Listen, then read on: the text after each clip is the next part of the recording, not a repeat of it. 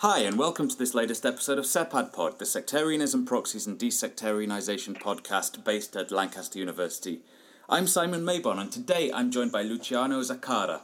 Luciano is a research assistant professor in Gulf politics at the Gulf Studies Centre at Qatar University.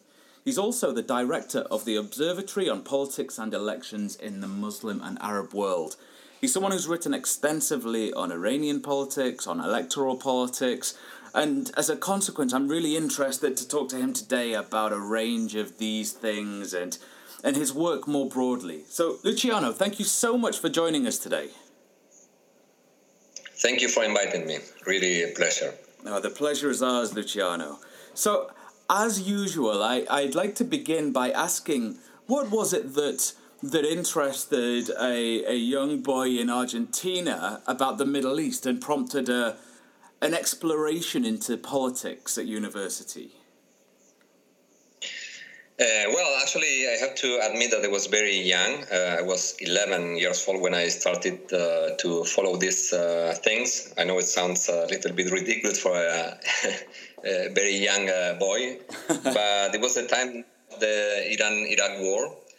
In the school, they asked us they requested us to do a kind of homework, analyzing what was going on in the press. And I started to follow the events of the war. It was the beginning, September 1980. So when I started to collect the newspapers, articles from the newspaper of my town in 1980, I didn't stop when the homework finished. I kept collecting all these newspaper articles, and when I realized the war finished, and I had a folder with more than 2,000 articles collected from the newspaper from my town. Wow. So it was already late to change my interest on maybe Iran-Iraq war, and then more interested in the Islamic Revolution of Iran. I started to be the only one. Then by then I was already in political science, studying political science in Rosario, in Argentina. And I was the only one dealing with this kind of topics in my university.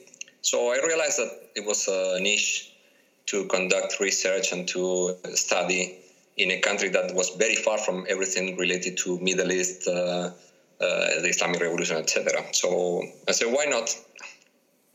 Fantastic. So I have two initial questions, Luciano. The first is, what are your abiding memories then from that summer in 1980? What is it that you can really recall from that time? And the second is, do you still have the folder of articles? Well, for the second, yes, of course I have it, and I digitalized them. Right. So the problem is, since you do it when you are young, then after 20 years you don't know exactly what to do with that folder. I have it in my house. I digitalized it, and I always plan to do something about how the war was covered by the Argentinian press by then.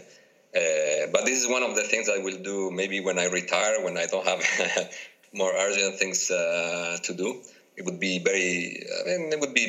To come back to my sources.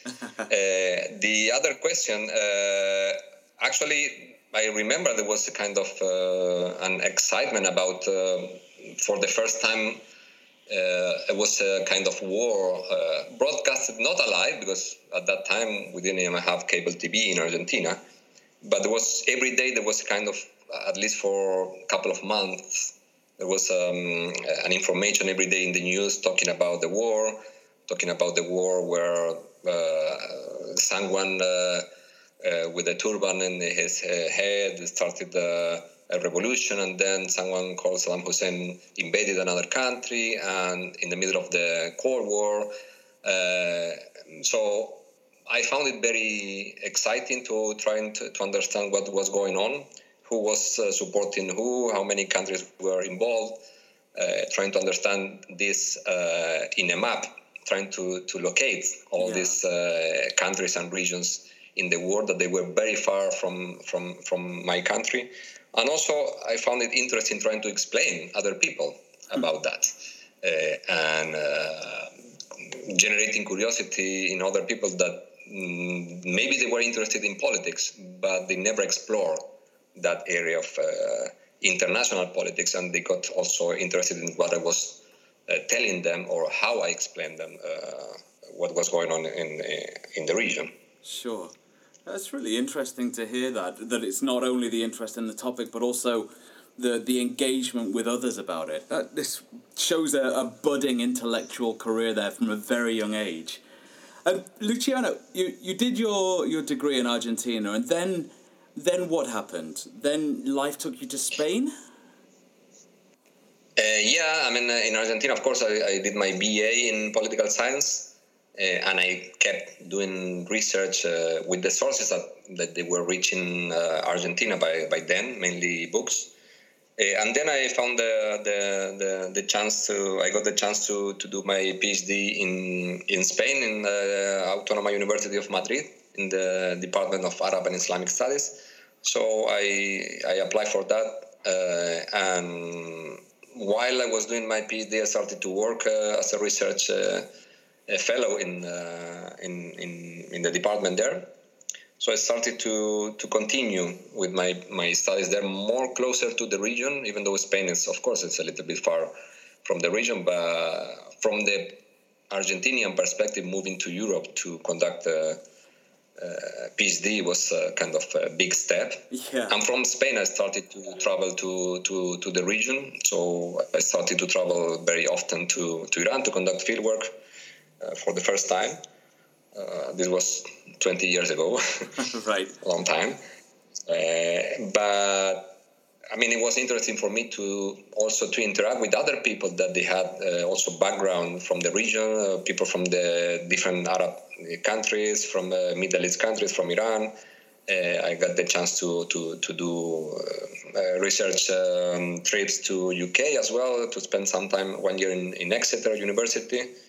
In the Institute of Arab and Islamic Studies, to travel to Italy to finish some kind of studies in Islamistic, and it was, of course, a complementation of my the things I learned on my own in Argentina. Sure. And then it was all complemented by the fieldwork trips that I did to Iran since 2000. So. Before we get onto the field work, and I'm quite keen to hear about your reflections of Iran, what was the thesis on, your doctoral thesis? My thesis was about the decision-making units in Iranian foreign policy, and to what extent, I was trying to understand to what extent electoral processes were able to shape or not this decision-making units, right? In the foreign policy making. Okay. Since the times of Khomeini until Ahmadinejad. So there's some interesting dimensions there, sort of straddling both the domestic and foreign policy making worlds. So I'm curious to hear more about that in a minute. But Luciano, let's go back to Iran 20 years ago then. What are your first and abiding memories of stepping foot on Iranian soil, having had this long-standing interest in the subject from thousands of miles away?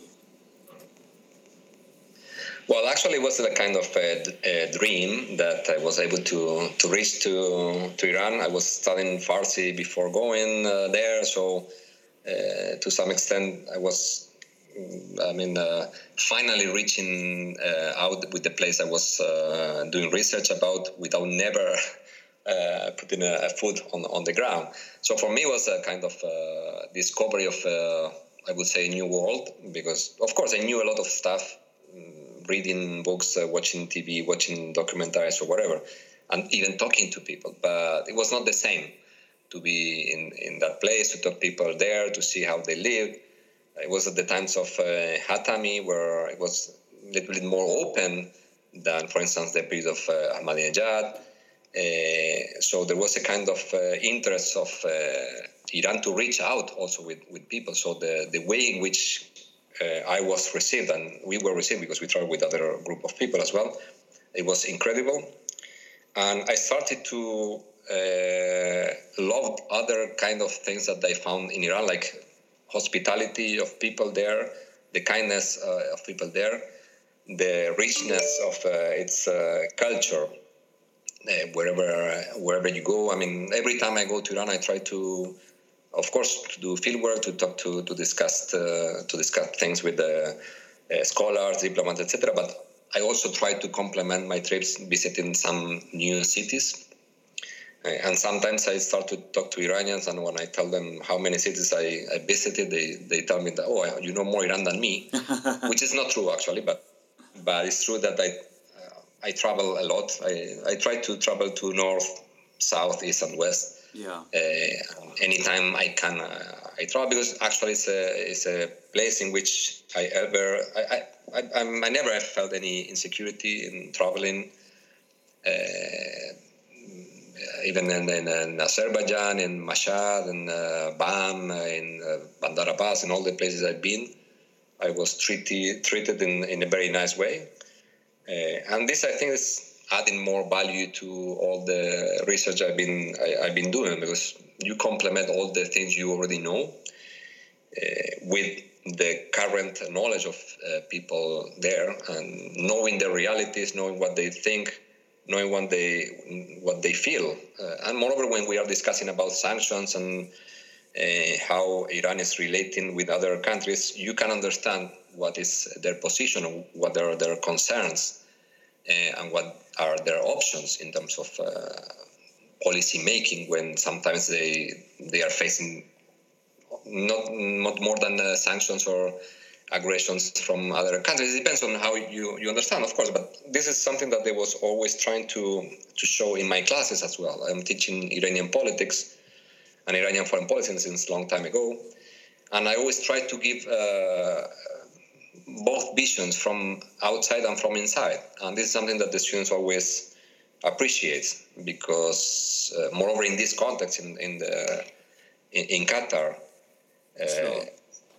having someone who is expressing what the Iranians' views are, or perceptions or concerns, is something that they appreciate, because sometimes they don't know, and it's difficult in the GCC context to know what the Iranians think or what the Iranians perceive, because there is a disconnection between the GCC and Iran, actually. Yeah, and we can get onto that in a little bit if we can. Luciano, going back to your thesis and the work that you've done, you've got this wonderful way of straddling the two of the levels of analysis, I guess. So can you just talk a little bit for people who've not been fortunate enough to read your work as yet, and I hope they will do after this podcast, because there's a lot of really rich material in there. Can you just articulate a bit about how you work around these questions of the different levels of analysis, and how the domestic decision-making processes impact on the foreign policy making? Well, actually, unfortunately, my thesis is in Spanish, so you have to wait for translation. Or I mean, I published some of this stuff in English as well, but my thesis is in Spanish. What I worked in my thesis is mainly to analyze the structure of the political system in Iran, dividing the static structure and the flexible structure, which is the linked to the electoral processes, and to see how they influenced in the foreign policy decision making, and to what extent the elected institutions, mainly the presidency and the parliament, had or not a big influence in changing the orientation of the foreign policy or the principles of the foreign policy. So my main conclusion, if I can say that, is that of course the principles of the Iranian foreign policy did not change since Khomeini until now, because they were defined by the founder of the Islamic Republic, and neither the presidents or the elected institutions nor the following leader were able to change those principles. But what I argue is that there was a room for maneuvering or changing orientation in foreign policy due to the influence of electoral institutions or the flexible part of the political structure in Iran. And this, of course, has been visible during the times of Rafsanjani, Khatami, and Ahmadinejad. I reached the half of the period of Ahmadinejad by then. And you could see, at least this is my approach, that you could see changes in the foreign policy orientation without changing the foreign policy principles. And this is attributed to the fact that, to some extent, these elected institutions were able to modify this decision-making units. Bearing in mind that decision-making units, of course, are very reduced in this kind of countries in which you don't have a very institutionalized decision-making process. But to some extent in Iran, there is this institutionalized mechanism. The problem is we never know exactly how the black box works in this kind of countries where transparency is not one of the main characteristics of decision making.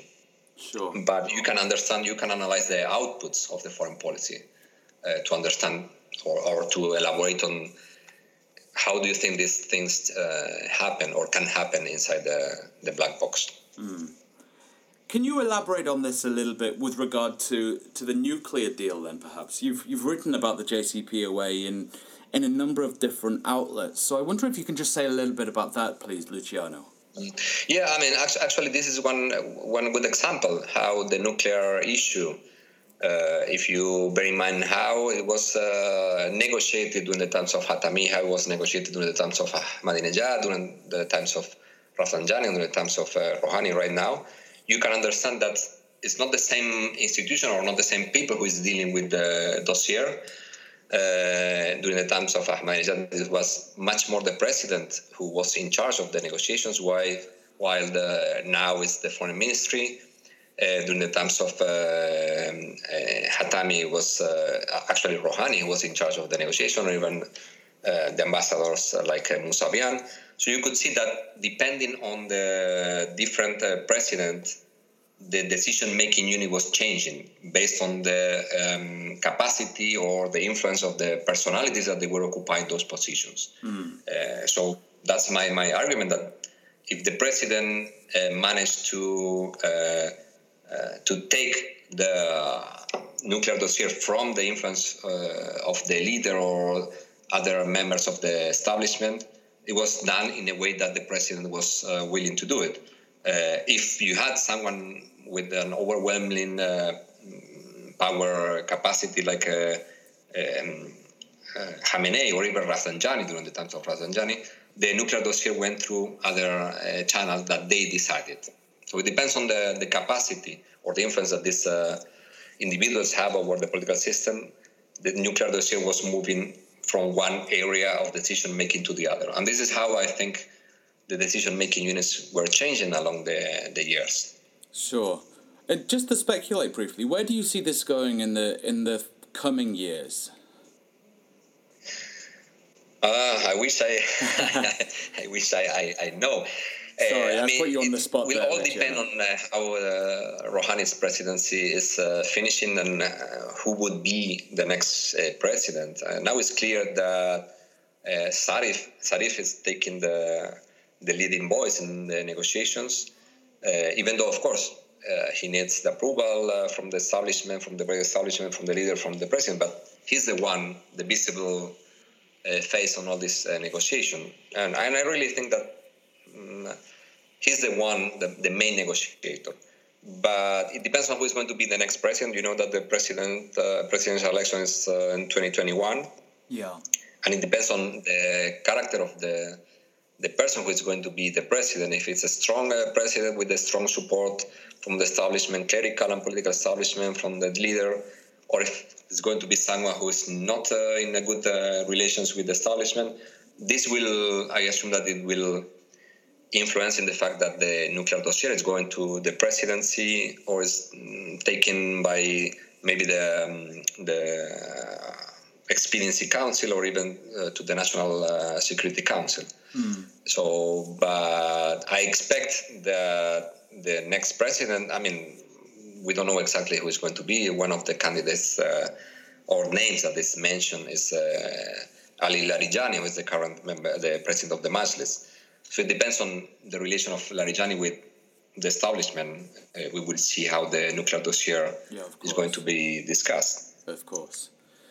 So we'll put down the crystal ball for now, Luciano. But what I would like to talk to you a little bit about is elections, because that's the other really prominent strand of your work. And I guess it dates back to the PhD and the role of electoral processes and decision-making. But can you just tell us a little bit about what it is that you're trying to do with your focus on elections, and perhaps the other project that you're running, which focuses on elections across the Muslim and Arab worlds? Mm-hmm. Exactly. Well, actually, this was my main... I mean, this is another thing that I was also interested when I was young in the Argentinian context in the 80s, when democratization process started in the 80s, in the 83 in Argentina specifically. I was very interested in understanding the behavior of political parties and how people perceive the electoral processes and where we were moving towards in Latin America. So I assume that this also affected the way in which I was observing electoral processes in Iran, mainly during the times of Khatami. And I started to inquire myself what was the meaning of electoral processes in countries that they are not 100% authoritarian, but they are not 100% democratic. And I started to realize that there were no many works or literature written about electoral processes in non-democratic contexts, because most of the times this kind of literature was disregarding these processes because if they didn't consider them as free and fair and democratic. But however, these electoral processes take place, and moreover, if you start going to Iran during elections, you will see that there's a lot of interest from the people, from candidates, from authorities, not only in Iran, but in other Middle East countries. So I started to ask myself why they conduct elections, this country. What is the meaning that the authorities give to the electoral processes? What is the meaning that the candidates or people that they participate to run for office gives to the elections? And what is the meaning that the people, the voters, are giving to these processes? Because whether we like it or not, people go to vote. Yeah. And they found or they find a justification to go to vote, whether you share it or not, or whether it's not the same kind of justification that they give in the democratic or democratized countries. So I assume that my interest was trying to understand what is the meaning of electoral processes in Iran and which were the outputs of electoral processes. And I mean, this is related to my thesis. At the end of the day, we have some electoral processes that they have influences in the political system, and they have an impact on foreign policy. And this is something that I always argue or justify when I start speaking about elections in Iran. If elections had no meaning and no impact in policy making or in the political structure, why everybody is so worried about the result of elections in Iran? Every time Ahmadinejad or Khatami or Rouhani participated in elections, everybody in the world was worried about the results.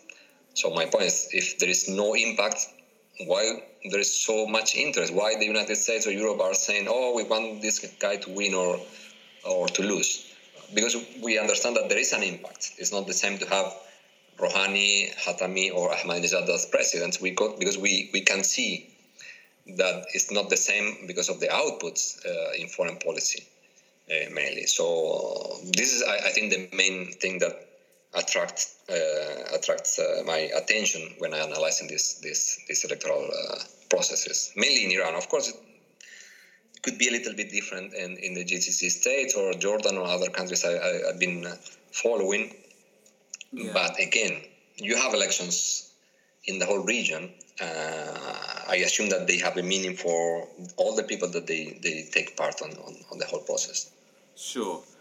Luciano, we've taken up a lot of your time already, but if it's okay with you, I'm going to ask you one final question. Just going back to an earlier comment you made about tensions between the Iranians and the GCC. And as someone who works a lot on Iran, but is based in the GCC, I wonder if you can just share a few of your observations and reflections on that topic, please. Well, I mean, as I said before, for me it's very interesting to teach Iranian politics here because the way in which Iran is perceived here is absolutely different from my point of view and from what I shared in when I was teaching in Spain. So whether you like it or not, here in the region there's a common perception about Iran. I mean, maybe not a direct threat in some cases, but something that is a concern for the security of the region. So every time I approach this topic here, you need to bear in mind also the concerns of the people here in the region. That said, for instance, I remember something that I always mention when there was the signature of the JCPOA in 2015. I was invited for a roundtable. I will not say where or who was invited, but sure. We were 5 in the roundtable. I was the last one in speaking, and I realized after the other speakers spoke that I was the one that was really excited and happy about the signature of the JCPOA, because I considered that the JCPOA was something that would provide stability in the region, and that actually it was the first time that the controversy in the region was solved without shooting any bullet. And I realized, oh my God, I am the only happy here. So everybody took the JCPOA as something more concerning than anything else. And then I realized that, okay, so this is in this context, anything that would benefit Iran or that would provide Iran with more influence or capacity of maneuver in the region is considered more as a concern rather than an opportunity for diplomacy. So, of course, this provided me the idea is that even though Iran can be considered as a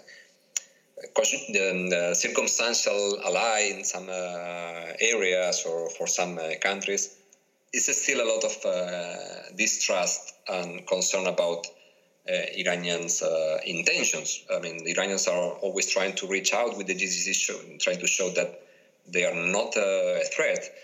But this is something that is very difficult for the Iranians to understand, why the GCC states and populations, they feel concerned about the Iranian influence. Because at the end of the day, they see Iran as a giant with a very controversial political history and with a very controversial sometimes relations with the GCC. So even though Iran is providing a lot of guarantees that Iran is not interested in exporting the revolution or not interested in expansionist dreams in the region, there is still a lack of distrust.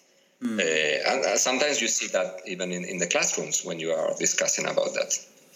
Yeah, of course. And that must be a fascinating set of discussions based on a range of different forces coalescing in the classroom, but a safe space in which you can challenge and contest and reflect on all these different views.